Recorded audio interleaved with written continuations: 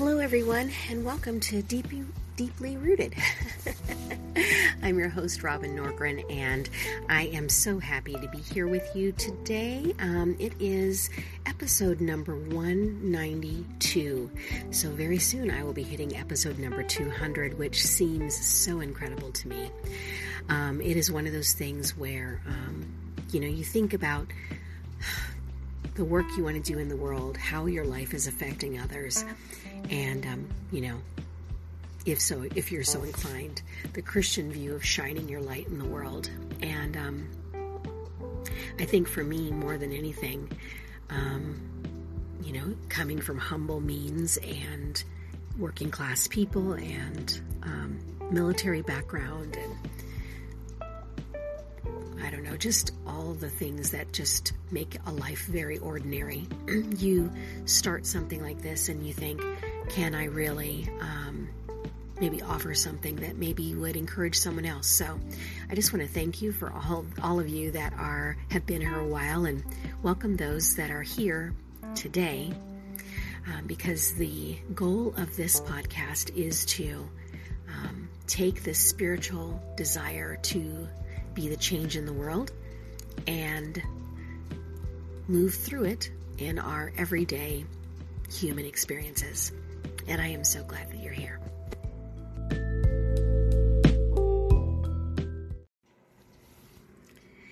Here's an excerpt from an upcoming book that I will be publishing in June.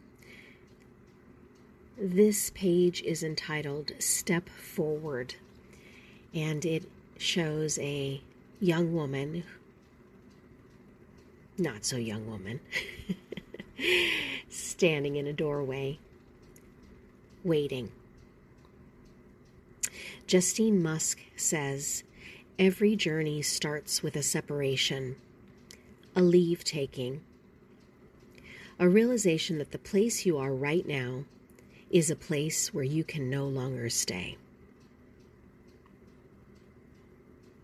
The choice to part ways with a bad idea, a wrong decision, a friendship, or a relationship. Many people ascribe to the cliche, when someone makes her bed, she needs to lie in it. And in some cases, the decision to do that might bring deep wisdom and have far-reaching value. But is there any decision that you are facing right now where you know you need to make peace with it and let go?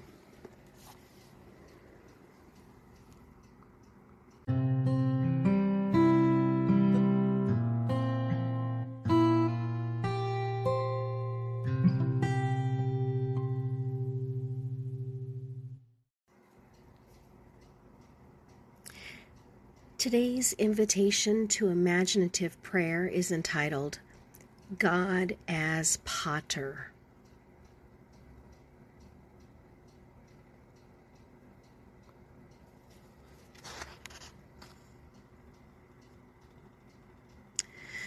The room is simple. A concrete floor, some clay, and a potter's wheel. There's a large window. A ray of sun shines across the floor.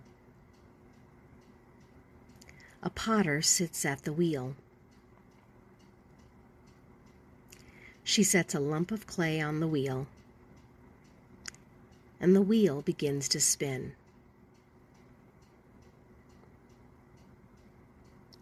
The potter's hands dance with the clay,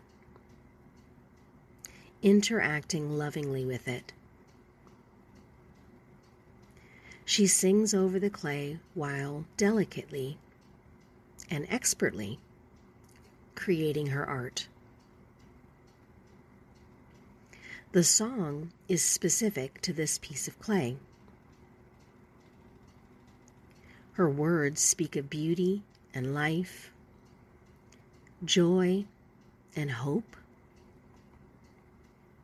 purpose and infinite value. This is no ordinary pot she's creating. This is a masterpiece. As the clay begins to take shape, she laughs with delight. Her face glows with joy. When she's finished, she holds her creation high, as if in triumph.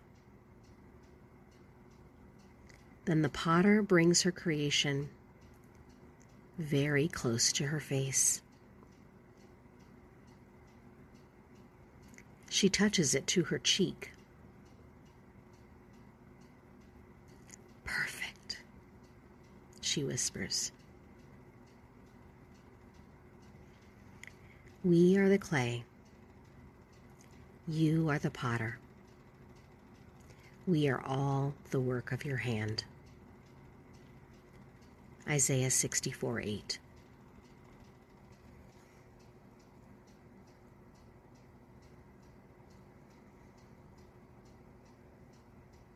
How does it feel to know that you're a created masterpiece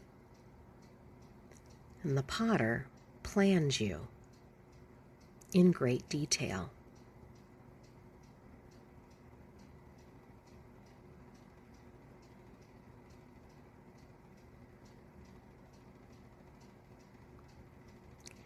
Do you feel like a masterpiece?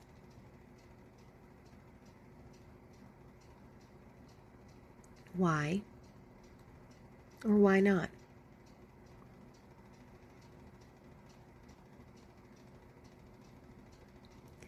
Listen as you're held up to the potter's cheek and proclaimed, "Perfect."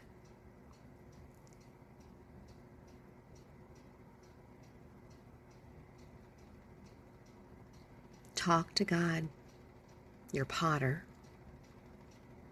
and tell God how you feel about how you've been made.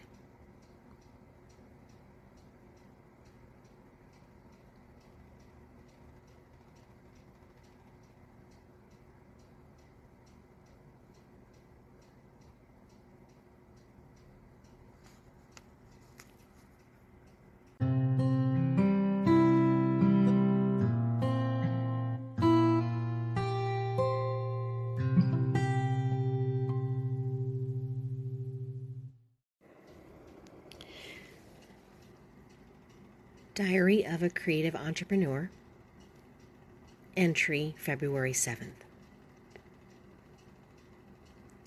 For the past 2 days, I have been meticulously linking all of the new products onto the appropriate websites: sewing kits, art journal kits, creating beautiful cover art for the products, and YouTube videos, and making sure the YouTube videos are appropriately tagged.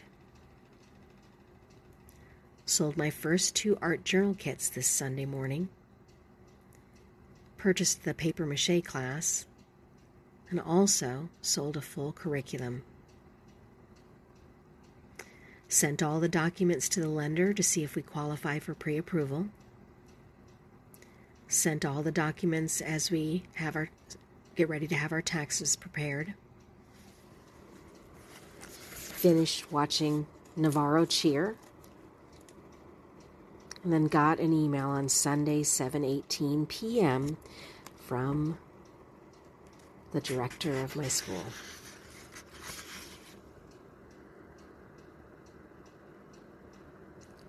February 8th. Completed my 3 videos for this week for YouTube. Woke up and wrote my mission statement this morning. Came across the artist Ashley Bryan from the book Beautiful Blackbird, which I want to recreate in our classroom, because he wrote this beautiful book, and he also wrote a book about puppets. I have conceded the classroom experience to my coworker this week, and yesterday went much better. Though she only wants to do one task at a time, so everything else in the classroom still ends up falling on me. It is what it is. My mission is to leave work with enough energy in place to continue to create a sustainable business model. I pick a few of the Creative Craft Club projects and propose to do one a week at the school I'm at, and then to have 1 or 2 art projects a week that are just available for them to do as freestyle, hoping that this stabilizes the environment.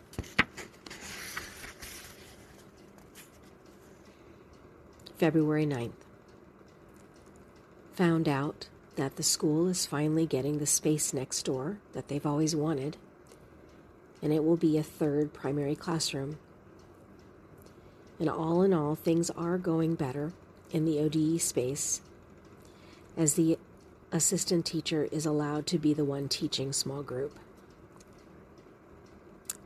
Found out that we are pre-approved, which can potentially go up if we can pay off 2 credit cards, or at least the one that has the higher monthly payment, and as soon as I've worked at this school for 6 months. We will need to have the closing costs, which is in savings right now, so the tax refund will pay off the 2 credit cards.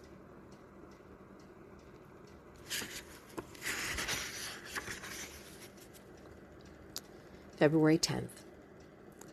Another day of being observed in the classroom and realizing it doesn't matter which role I'm in. The assistant teacher does not want to work as a team. Yesterday, she actually asked if she could go ahead and do the art project that I prepared for the day. And guess what? I almost let her do it. I quickly came to my senses and realized, this is the one thing you like about your job. Do this thing. It's sad that I'm in a situation where friendship is not desired, but okay. Now I know. 2 days straight coming home wondering, what can I do to make this better? And the reality is we just have 2 different philosophies. One thinks to just have one thing to do is enough for 20 to 24 students with differing interests and differing age groups and maturity. Everything I suggest is always met with a no first. A good pep talk and a well-timed text from a friend really helped me find my footing again.